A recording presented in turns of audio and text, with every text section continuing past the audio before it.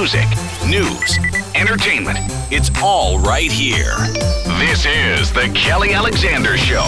Hey, it's Kelly, and this week we chat with Grammy-nominated DJ and producer Steve Aoki about his album Neon Future 4, which is getting a ton of positive reviews.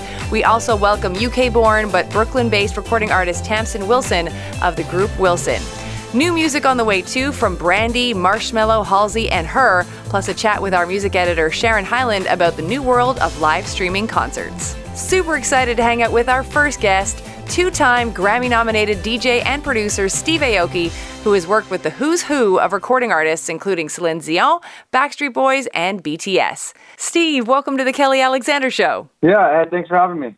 So, Steve, how are you doing handling all the social distancing and being at home so much these days? Because I know that in a regular time period, you'd be traveling all over the place. You know, I've figured out my rhythm being at home, and once you can do that, then things will be all right. You know, like, one, I'm very lucky because I have an amazing house for the quarantine time. So I have a lot of activities that I can do.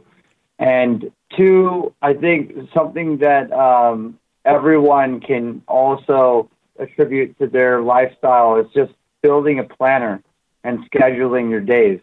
Because once you start scheduling your days, then you don't just kind of lounge around and wait for, you know, your favorite Netflix shows to binge watch or whatnot. But, you know, you can go and like do the things that you need to do creatively and do the things that you actually wanted to always do, but never had time for. And, so I'm kind of making room and time for all of that. And my days are packed. They're like stacked up once again. And I prefer it busy. I prefer having structure. So I'm doing quite fine. And how is fitness playing a part in all of this? Because I know that you're a pretty active guy, so I'm assuming being sort of active is helping you keep your mind straight too. Yeah. Fitness is a big deal. Luckily I have a gym in my house. Not many people do. And I like to live stream. So I did actually right before Neon Future 4 came out, we did 15 WODs, workouts of the day, leading to the album release. And I was dropping a song on at the end of each workout. So I was just doing a workout and dropping music and doing split live Instagram streams with different artists that are on the album.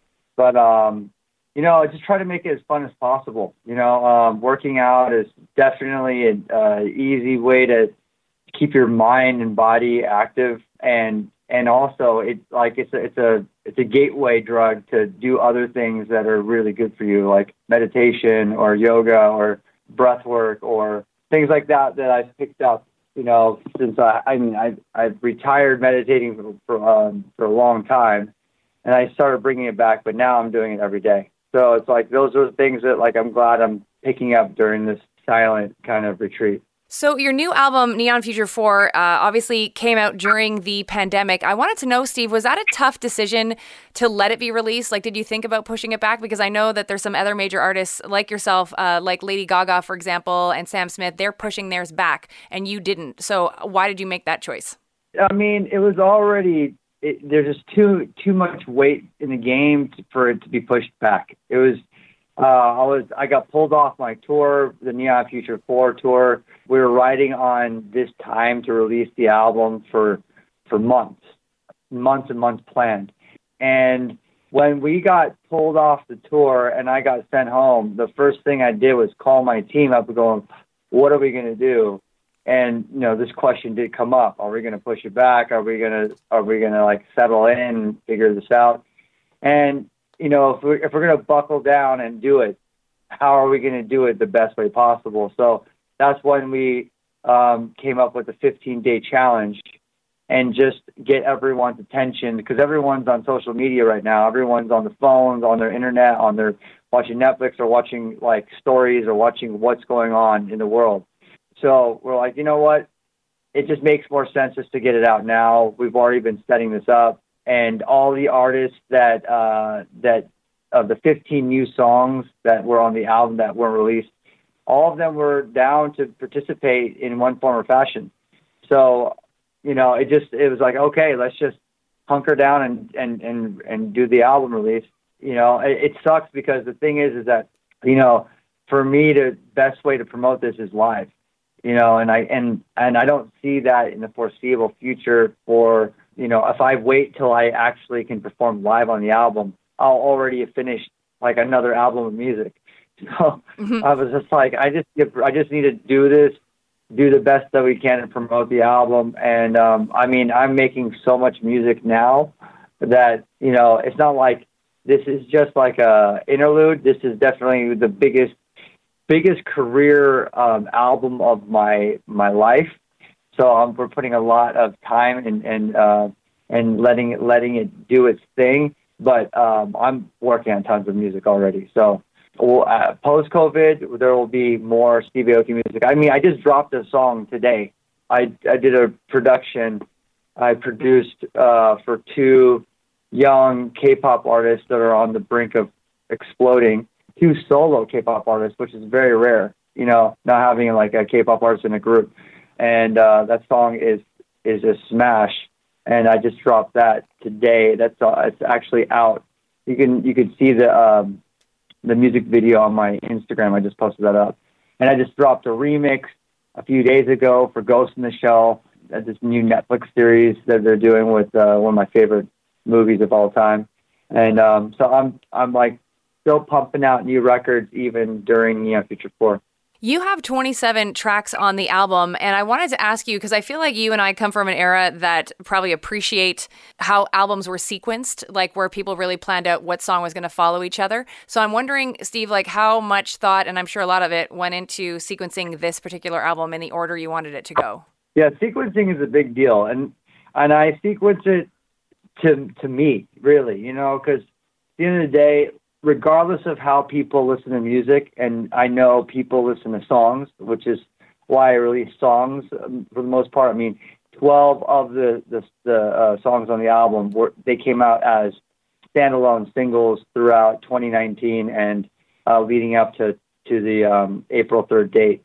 But yeah, sequencing is a big deal because it's a test of the time of that album. No matter when people listen to it 10 years from now, 20 years from now, or like after, just like now, people are going to like follow that storyline. And this album is very dynamic. It's got a lot of different tempos, a lot of different genres. With the collaborations on the album, it allows to breathe so many different directions. K-pop, Latin, I have artists from Brazil to Norway, to Asia, to, China, to America, to Canada, across the board. It's just a really diverse, it's a really interesting storyline all throughout, from not just the genres, but we have like the club bangers, right, that are for the culture. You have these pop collaborations, and then you have these kind of what I call like the glue to the whole series. You have these sci-fi collabs with scientists, and it's a I really want to take people on a journey. It's very different than a typical album. It's like a 3-part movie. It's a big project for me. You have a Canadian connection to the album for sure. As you mentioned, there's Tory Lanez and Lights, and I was actually doing a live stream with Lights last night, and she had nothing but glowing things to say about you and said how much fun she had meeting you for the first time, and you both started nerding out over video games, I guess, and the design stuff. And so I just wanted to know, like, why did you choose these Canadian artists to work with? Well, I always end up working with Canadian artists, whether they're songwriters or singers and musicians. Throughout my career, it's clear that Canada has some of the leading musicians and artists in the world, like just hands down. Like last year I produced a song for the Queen, Celine Dion. And that was huge, and she's from your hood. Yeah. Luckily, I got to meet her and bond with her and learned about her quirky side and how funny she is, and then we got in the studio and we made the song. So I'm really happy I got to work on her last album. Amazing song, by the way. You guys should check it out. But it's a no-brainer for me to work with Canadian artists. And for one, I have a affinity with Canada. I've been touring in Canada for as long as I've been touring in America. And the thing is as far as population size, it's a lot smaller than the United States. But as far as EDM culture, pound for pound, Canada is always so educated. Like early days on, I'd go to play Canada, and I would already have a high bar of expectation of like the fan education on my music. Like they would just know it quicker, faster. They just they got it. It was always really fun to play in Canada, and it's just clear you have what it takes to dominate in the music space. I wanted to actually ask you about your thoughts on Montreal and the EDM scene because, I think because we're Canadian, but we also have that European flair to our specific city, we're definitely on it, and we're huge fans of yours and huge fans of EDM. So have you ever had a chance to really sort of explore Montreal when you've been here? And what's your thoughts on our crowds? Because usually most artists say that we go crazy for our artists that come in and play. No, absolutely. No, Montreal is insane. Like my last tour, we did the biggest ticket selling show at U City Gas, and then other artists broke it, but we're the first one to do like those numbers. So I have a very devout, and I'd say I have an amazing fan base all over the place, all over Canada, but especially for Montreal, for some reason, it's not just I have a really big fan base, but I have a really devout, passionate fan base there that were early in getting the tickets, that they gave me like the highest ticket count for the city, for that venue at that time. And, I love it. Like we always make sure we go to New City Gas. We always make sure we play in Montreal. I want to play more festivals there. That's the one thing that I'm missing is I want to do a big festival in Montreal. I ended up playing at Beld in Toronto for the most part, but when you already have like festival kind of energy in a club, and it's so cold. I think that's the other thing too. People are just like excited to like go out and do something in the wintertime, because they're like stuck at home because it's so cold. But I don't know, you guys have some tough skin. Thanks, Steve. I'll say thank you on behalf of all of us Montrealers.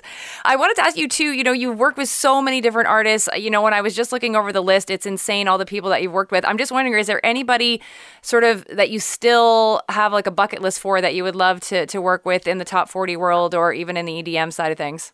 Yeah, the thing is that I used to talk about that, and I realized that the best way to put out a record is surprising audience, surprising everyone. So, there are some really interesting collaborations that are going to be happening and that I've been working on. And the other thing, too, is there's nothing worse than, like, finally getting your dream collaboration. And then you do the song, you get in the studio, you track the song, everything sounds great, and you get to the finish line, and then some bureaucratic red tape just, like, hangs it up and then puts it in the shelf. And then you can't release it because there's other powers that are involved that are bigger than your say-so. So that hurts. That really hurts. That's happened far too many times to me. So I kind of keep that answer to myself. That's fair. That's good. I did want to ask you, too, about your love of Michael Jackson, because I happen to be a huge fan of Janet Jackson. Think she's amazing. Think the whole family is like just ridiculously talented. And I just wanted to know, what did Michael Jackson speak to you, or how did he speak to you as a kid that you just took him in and were so influenced by him? I don't know. I think it's just the whole thing with Michael Jackson. It wasn't just his voice. It was everything. Like, you watch his videos. And back then, watching music videos is how you heard about music. Like, you're glued to MTV and you're like watching the videos, you're watching the outfits, you're watching the dance moves, you're watching the expressions, and there was no such thing as social media back then. So like, what you knew about people, you just imagined how they were in person. And as a kid, I would look at Michael Jackson, his smile, his laugh, his like hair, his like clothes, his dance routines, his singing, and I was just so obsessed. You know, I would copy him. He was my first concert I ever saw, and since then I've always been obsessed with Michael. And you know, decades later, I got the opportunity to remix not only Jackson 5, but like one of the greatest songs of all time, Thriller. And I had Joe Jackson in my studio so he can approve it and make sure that it was good to go. And that was mind blowing as well. So there's a lot that's come full circle in that for me personally. I never got to meet Michael. I wish I did. I was such a fan of his, but spirits in all of his music. So Perfect. Always will be a fan of him. And before I let you go, Steve, I just wanted to ask you 5 quick questions. I call them Steve Aoki fast facts for your fans here in Montreal to sort of know what's going on. Do you have a fave music video of all time? Well, I'm just going to tell you the one in my head right now. Welcome to the Black Parade, My Chemical Romance. That's like one that just stands out really strong. I wouldn't say it's my favorite, but I'm going to give the nod to My Chem. If you were not a DJ or producer, what career would you have? Because I know you're super smart and intelligent, so I feel like you'd probably be some sort of rocket scientist. I would love to be working in the science field. I would love to work with Elon Musk. I would love to be in that kind of space and sitting in those rooms and figuring out how to find the vaccine for COVID-19. That would be amazing. Which pop artist would you like to be stuck in an elevator with? Freddie Mercury. Oh, that's amazing. That's such a good answer, Steve. That's so cool. If calories didn't count, what would you eat every day? Cinnamon roll. Oh, that's awesome. Okay, that's good. Montrealers will love that. And if you were co-headlining a tour, who would be the other artist or band, and why would you choose them to co-headline with you? Good question. Well, my last tour was my favorite one so far, and it was only 5 days or something because we got pulled off the run. But I was touring with Timmy Trumpet, and he is amazing. He's a lot of fun. He's my very, very close friend. We have a couple of different songs we worked on. So I'm happy. I'll say Timmy Trumpet. Perfect. Steve, you rock. Thank you so much for spending time with us. We appreciate you, and we can't wait till you come back here to Montreal. Thank you. Thank you so much. That's Grammy-nominated DJ and producer Steve Aoki. Learn more about him at steveaoki.com. The Kelly Alexander Show, bringing you fresh sounds like this. My comments and I scroll through of your opinion. You can't do it quite like I can. Do it.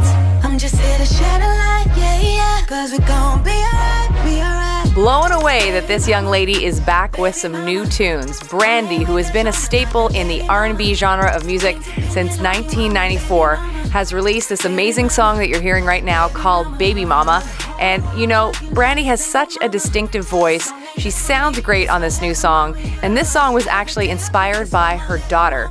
Brandy, by the way, finishing up her brand new album. It's going to be her first since 2012's 211. I know you're joking on your fears. Already told you I'm right here. I will stay by your side every night. I don't know where you hide from the one and close your eyes. Singer Halsey is making a return to EDM music by working with Marshmello on their new single, which you're hearing right now, called Be Kind. Halsey has experience, of course, in this genre of music. She did a track called Closer with the Chainsmokers in 2016, and it became a #1 song on the Billboard Hot 100 chart for 12 consecutive weeks. So she is back for more, and this song definitely grows on you. And wanted to give a shout out to Halsey, by the way. She is donating 100,000 protective face masks to hospitals in California, saying that she is in awe of all the medical workers working on the front lines. Looking for love, I think we should make it. 'Cause I've been feeling lonely. Hold me, tell me that you think I'm pretty. Show me how to love and then. Grammy-winning recording artist H.E.R. recently appeared on the hit NBC TV show Songland that features Ryan Tedder from One Republic. Now, she was on the show as the featured artist where up-and-coming songwriters pitch their music. The track you're hearing is the song that she chose from songwriter Raquel Castro. It's called Wrong Places. And if you love R&B music, you really need to be following this artist, H.E.R, on social media and listening to her music. She is just fabulous, and she is definitely going to be a face of R&B for the next several decades to come. New music on The Kelly Alexander Show. Joining us on The Kelly Alexander Show now is our music editor, Sharon Hyland. And today we are talking... Hello, Sharon. Today, you and I are talking about live streaming and how important sort of this new way of doing things in a way has become super important during the whole COVID-19 situation. So I guess I'll start with asking you, I guess I'll start by saying it didn't really take long once all of us, specifically in North America, went into lockdown for artists to jump onto social media. I noticed sort of right away, specifically Instagram Live and specifically Chris Martin of Coldplay. I believe like he was one of the first ones to do it. And then it didn't take long for like Josh Groban to jump on. Did you sort of jump onto the live streaming right away to scope out artists you like? I just started singing and people loved it. No. I love the Chris Martin one. I was on pretty early, and it feels like not only that it's been going on forever, but also It feels like it started like probably maybe a week or two in, because maybe we were distracted enough at that point. But I think when news of immediate concerts getting canceled, I think promoters and stuff were fairly cautious with how they were going to be canceling, postponing, rescheduling, that kind of thing. And then when they started making more sweeping decisions about not just like a 2-week window, but a 30-day window, and even like, to September and beyond kind of thing. As soon as those harder decisions were being made, it felt to me that artists then started going more on their own platforms and reaching out to their fans, which I think in general, pandemic aside, is a really good idea because it connects you with your audience, and it's an easy way to communicate, but it next levels it, especially now, because we really feel like we're being considered as the fans. Mm-hmm. And do you which think, I love. Yeah, and do you think now that, when things go back to the way we hope they can be, for the most part, whether that's, in several months or if it does take these sort of 18 months that people are talking about, do you think, though, that this has forever changed the way we will consume live performance? Yeah, because I think that it's one thing to make a decision to go back. It's whether or not people are going to want to go back. So it's going to be safe, they'll say, but how quickly are people going to be rushing to stand beside, sweaty Sing-A-Lot beside you, and, spitting on you and stuff, like, this is obviously, like, it's entirely possible when you're in that close proximity to people in a general admission sort of scene or setting, then you're touching people's, you're I'm totally in this overanalyzing mode, I guess now, but it'll have to be. So it's one thing, like I started by saying, it's one thing for them to make the decision on when we'll be allowed to go back and reconvene socially. But it'll be interesting to see how many people are interested in going back so quick. Yeah. Are you, how do you feel? How quickly do you think you would go back?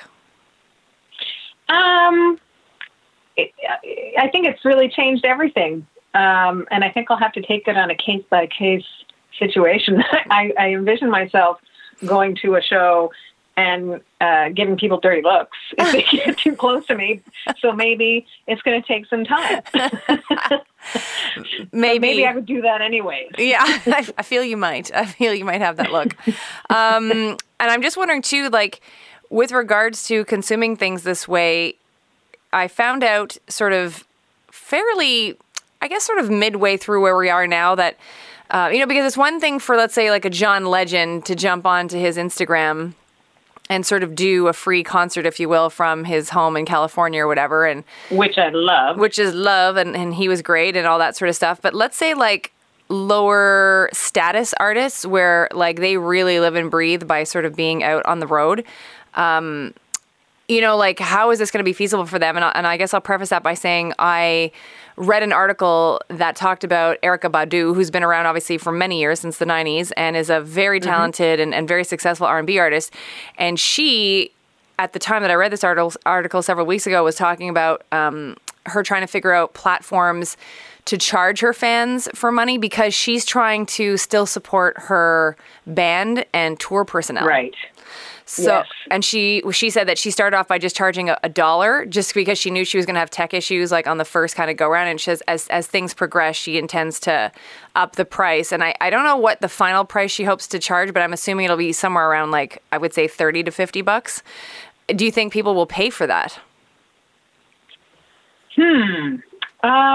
That's a fair question because when you think of what you're getting, which is a full concert, if she's saying the experience will be elevated to create as close as possible an experience to it being at a club or at a concert hall, then it would stand to reason that, $30 to $50 is reasonable because not only are you getting the quality and the artist that you love, but you're also getting to enjoy it from the comfort of your own home. Right. But will people? I mean, I can argue why it is a good idea. Will people actually do it? I think it might fall under a different category of not necessarily going to a show, but how people access their entertainment. Yeah. Like if you're inclined to go to a show, I think you'll probably end up going back to shows. I'm going to go back to shows.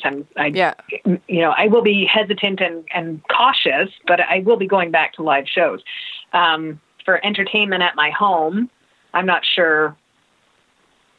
I don't know. You know what? Well, yeah. If it's a band that I love, I think $30 to $50 is reasonable. So will people do it? I think they'll have to, maybe use all the time that they've spent appreciating what they have while they've been off over these past few weeks and recognize that, the artists that I love also, this is what goes into making their or bringing their experience to me. So yeah, maybe I would, they would have to consider supporting it. Will they? Time will tell. Right. But I would think that at this point it shines a whole new light on why wouldn't you? Yeah. Because I know, like, for her, I would pay that knowing if it's going to be amazing because she's amazing and that's good. But I guess my concern is for, again, like artists that are not to her stature yet, or, that kind of really slog it out on the roads for the first couple of years and then do it that way. Because I just don't know if some of those people have enough fans. Because sometimes, as you know, like if you're the opening act for somebody, then that really helps you out, and we can use countless examples of people that have been opening acts for people, and then it starts to take off your own sort of fan base. But like, if you already don't have much of a fan base and you can't sort of like, I've never even thought about this, but I don't know if there is a way that they could sort of have an opening act, let's say for an Erykah Badu first, and then she comes on. You know what I mean? Like, I guess they could figure that out. But like, because that whole aspect of you being the junior band or the junior artist, and then you help, you're getting exposure that way. Because we've heard, like, how many times has that happened? Like, it's just too many to count. But yeah, I worry about the younger bands that don't have a fan base that are going to pay like $30. Like, I don't know if some of these young bands would have people paying $30, maybe even $5 to see them perform. Well, I think then that would, similar to when you go to a show and you have an opening act that you may not be interested in, this could be the same thing. So you have your headlining act that's coming right up after we showcase this artist that would love you to know their music. Right.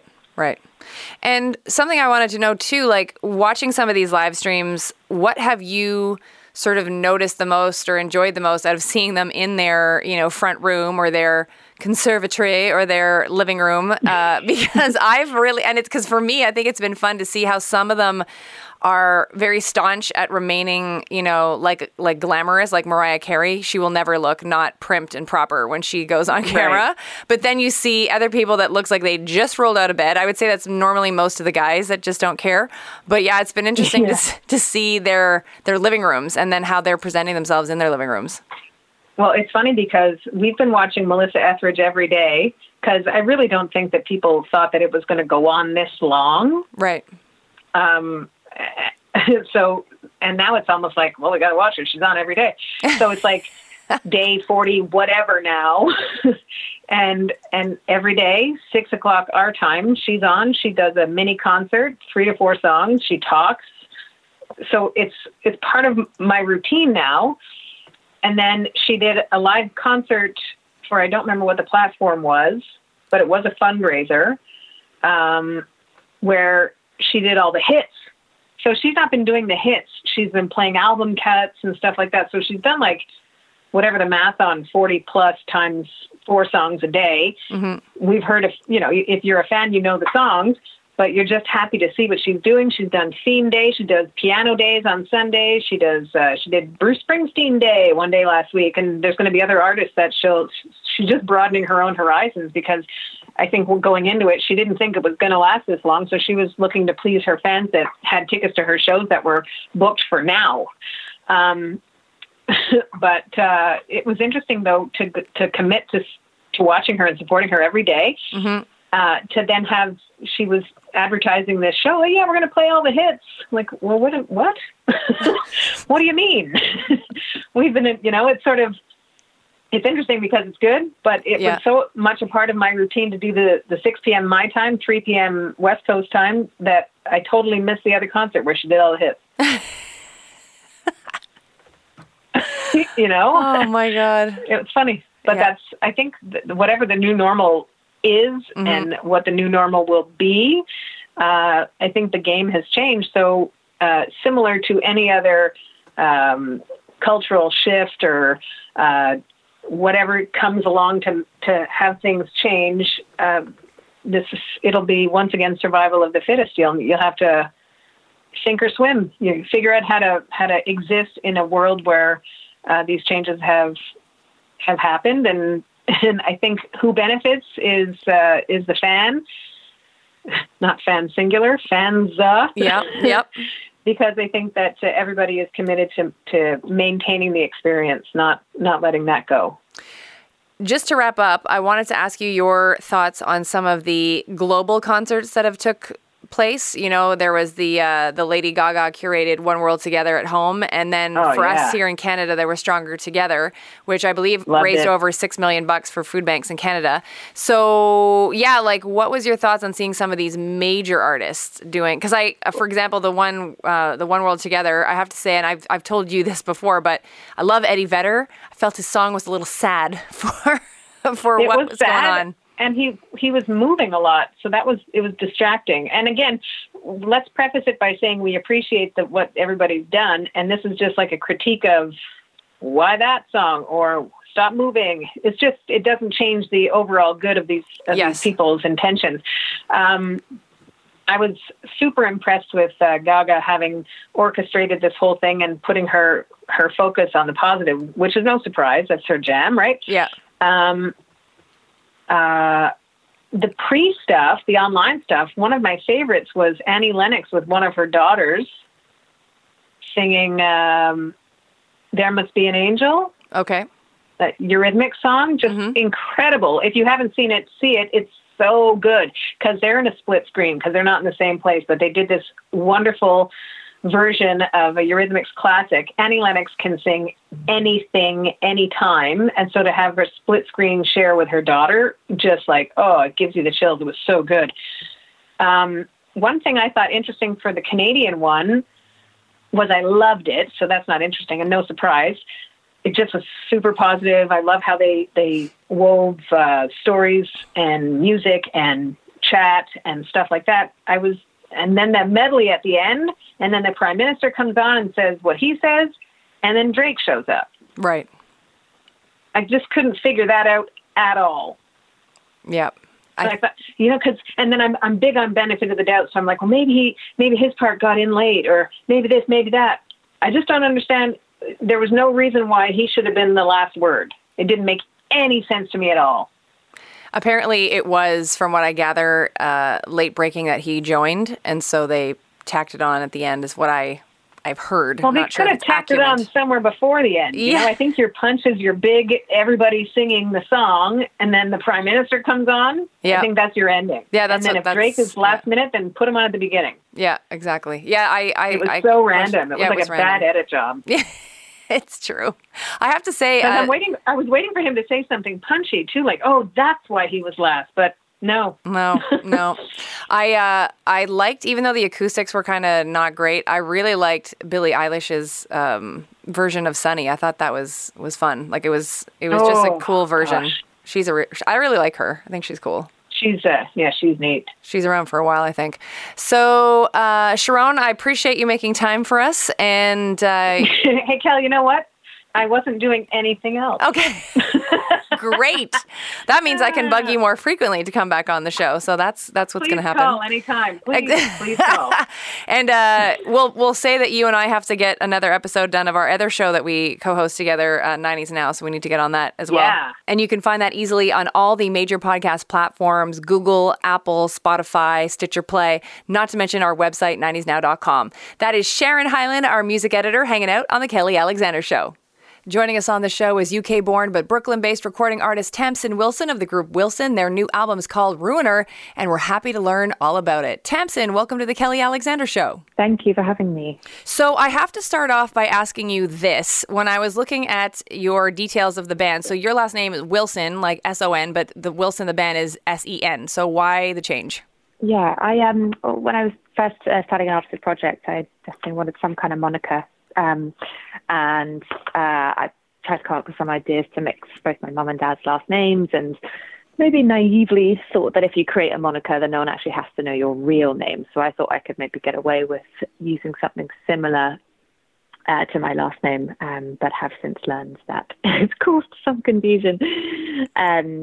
So yeah, basically it's supposed to be an homage to both of my parents' last names. That's very cool. I like that.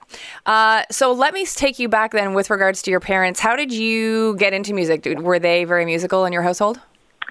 My dad played piano growing up just as a hobby, and he was very good. And so it was always a joy to listen to. And he actually there was a guitar in the house. I think he got for a birthday at some point, and that's how I started just noodling around. I found it in the closet one day and started learning other people's songs, and then started I'd done lots of writing separately, as every average emotional teenager does, and so started putting those words to chords from other songs, and then it just evolved from there. I took a couple guitar lessons and learned some of my own chords.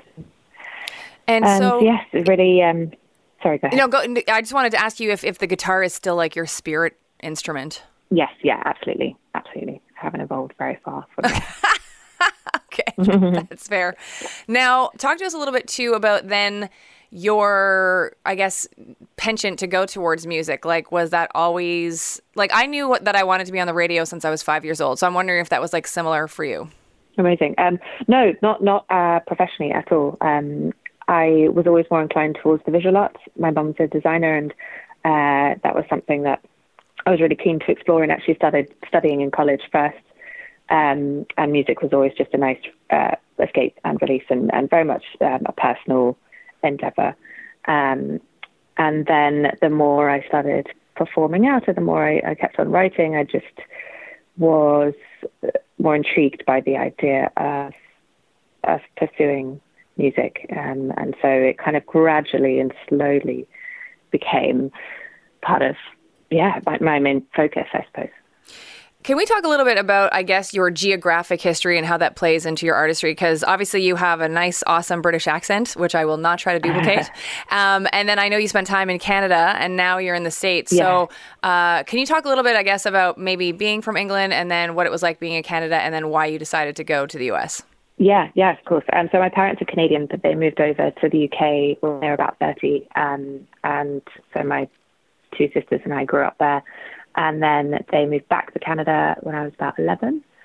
And one of my sisters stayed in the UK, and my middle sister and I moved over there. And so I kind of went through upper school, junior high and high school in Alberta. And it was great. I mean, it was definitely a culture shock to move, but I was young enough that it was easy to assimilate, and I was fortunate enough to fall into a lovely group of friends. And we would go back to the UK frequently too, so that was, it was nice to remain somewhat connected. And then I actually moved back to the UK to start studying at university, to start in art school, and then out of a music college in the States.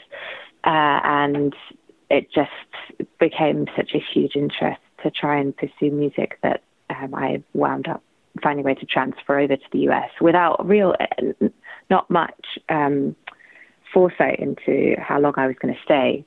And then after you study in the States, you can stay in the region for a year. And so I was like, okay, well, let's try New York. I knew so many other music friends were moving down, and there's a huge community here. And so I came down, and I've now been here for 9 years. 1 year turned into 9 years really quickly. Wow, that's crazy. And what's the best part about living in Brooklyn? Because I was actually recently there. I'd never been to New York City, except sort of like transferring planes. But last March, I went to the Rock and Roll Hall of Fame induction ceremony. So I was in Brooklyn because that's where it was. And it was such an interesting vibe just in the sort of 24 hours I was there. So what is it about that area and being in New York that has made you stay there for 9 years? I think community has a huge role to play. I've been really lucky to be around so many talented and wonderful people here, coming from university and then meeting people here since moving to the city.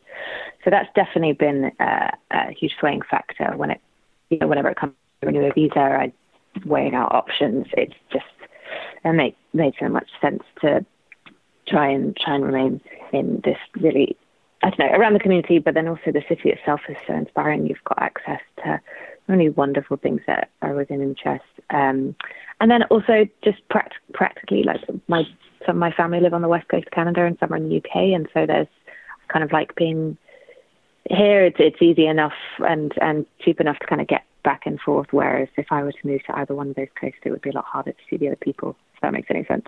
Totally makes sense. And I have to say, you still have such a pronounced British accent. Like, that's amazing. Because I know that sometimes when people move, it gets watered down, whether, whatever nationality you're from. So how have you managed to keep it so awesome? I don't think, compared to a normal English person, it's probably not.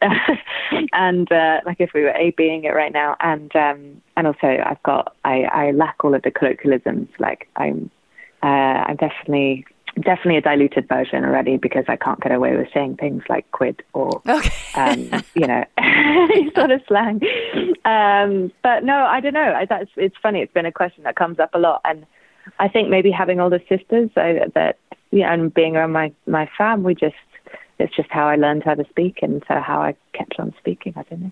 Because when I listen to you sing, it's not really there. Yeah, it's funny, actually. It's funny.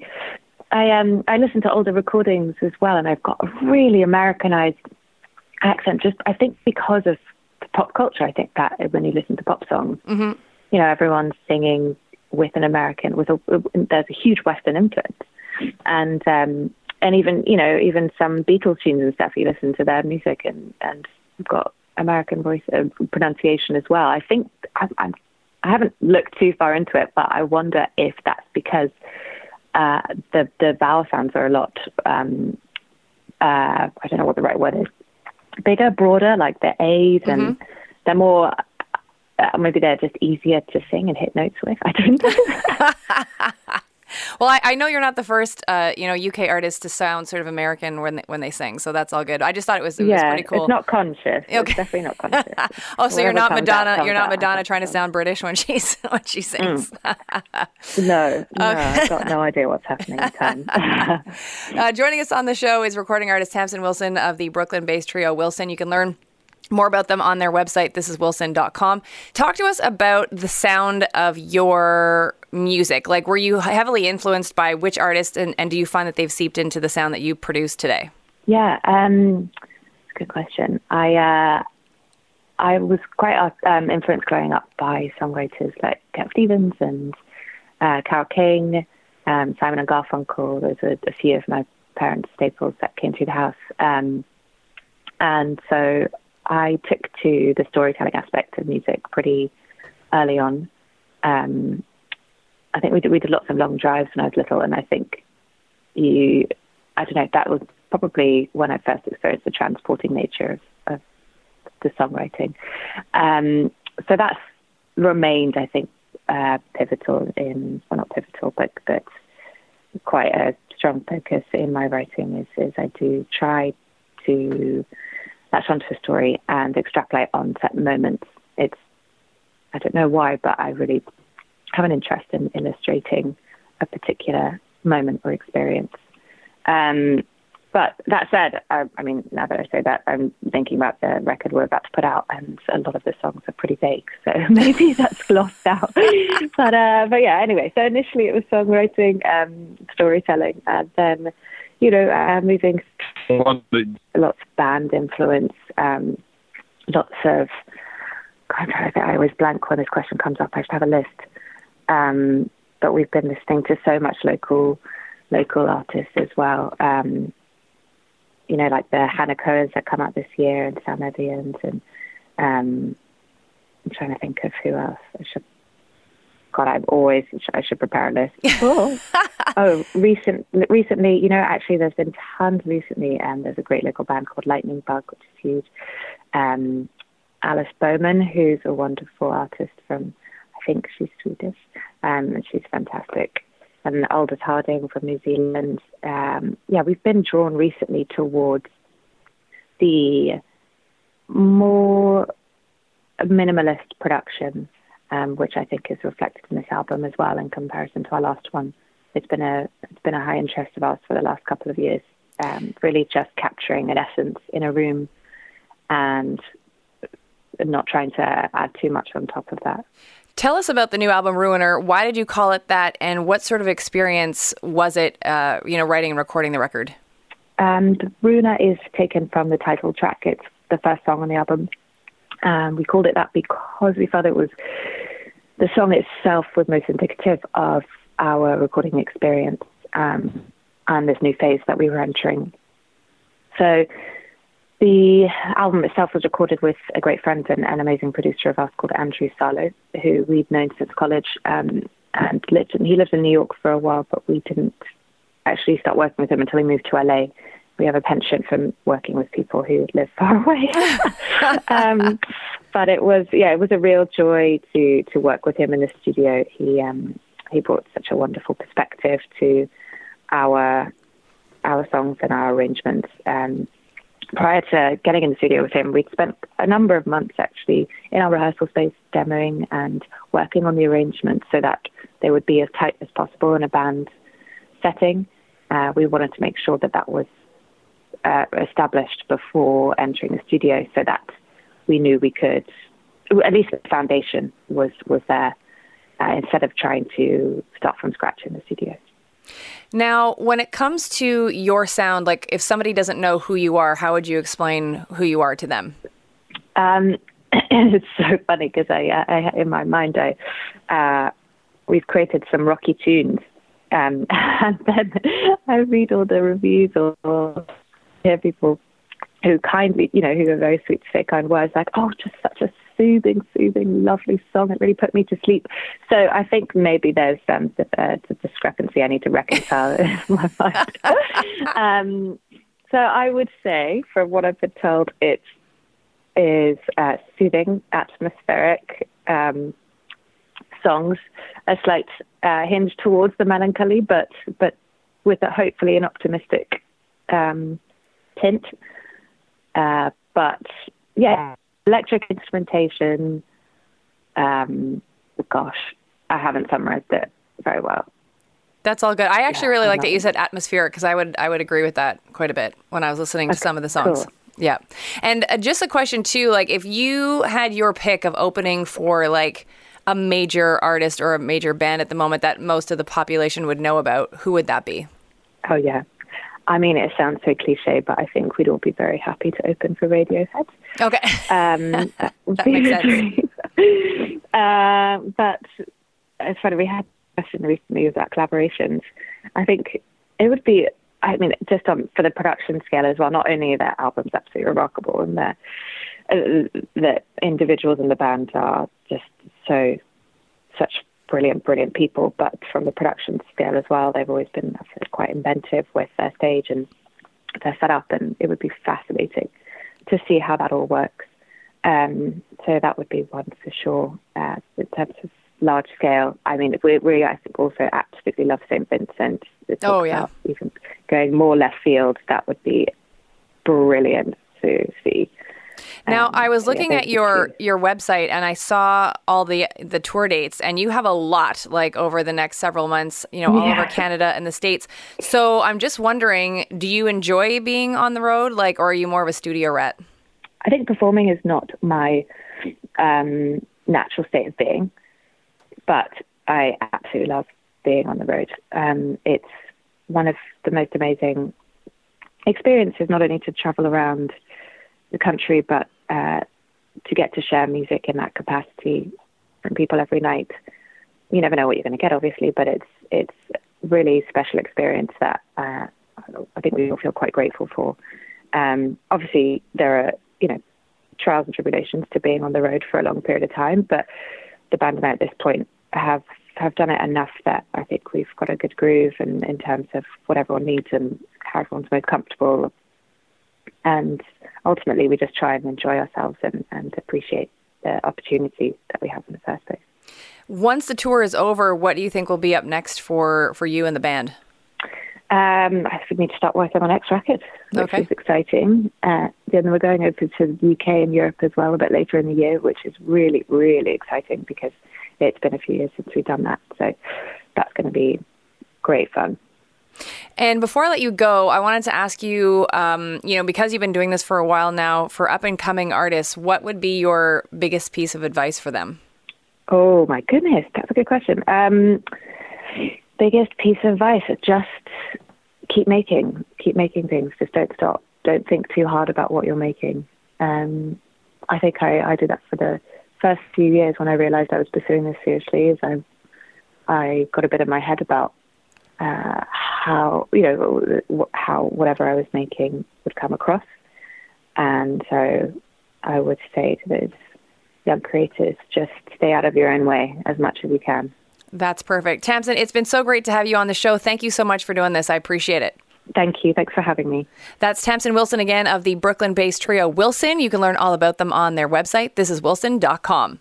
Thanks so much for spending time with us on the program this week, and a huge shout out to our guests, Steve Aoki and Tamsin Wilson. My thanks, of course, to our super producer, Adam Brisson, for pushing all the right buttons. And don't forget that you can follow us on all the major podcast platforms, Apple, Spotify, Google Play, and Stitcher Radio. We'd also love for you to grab all of our social media handles. You can do so by hitting up our website, kellyalexandershow.com.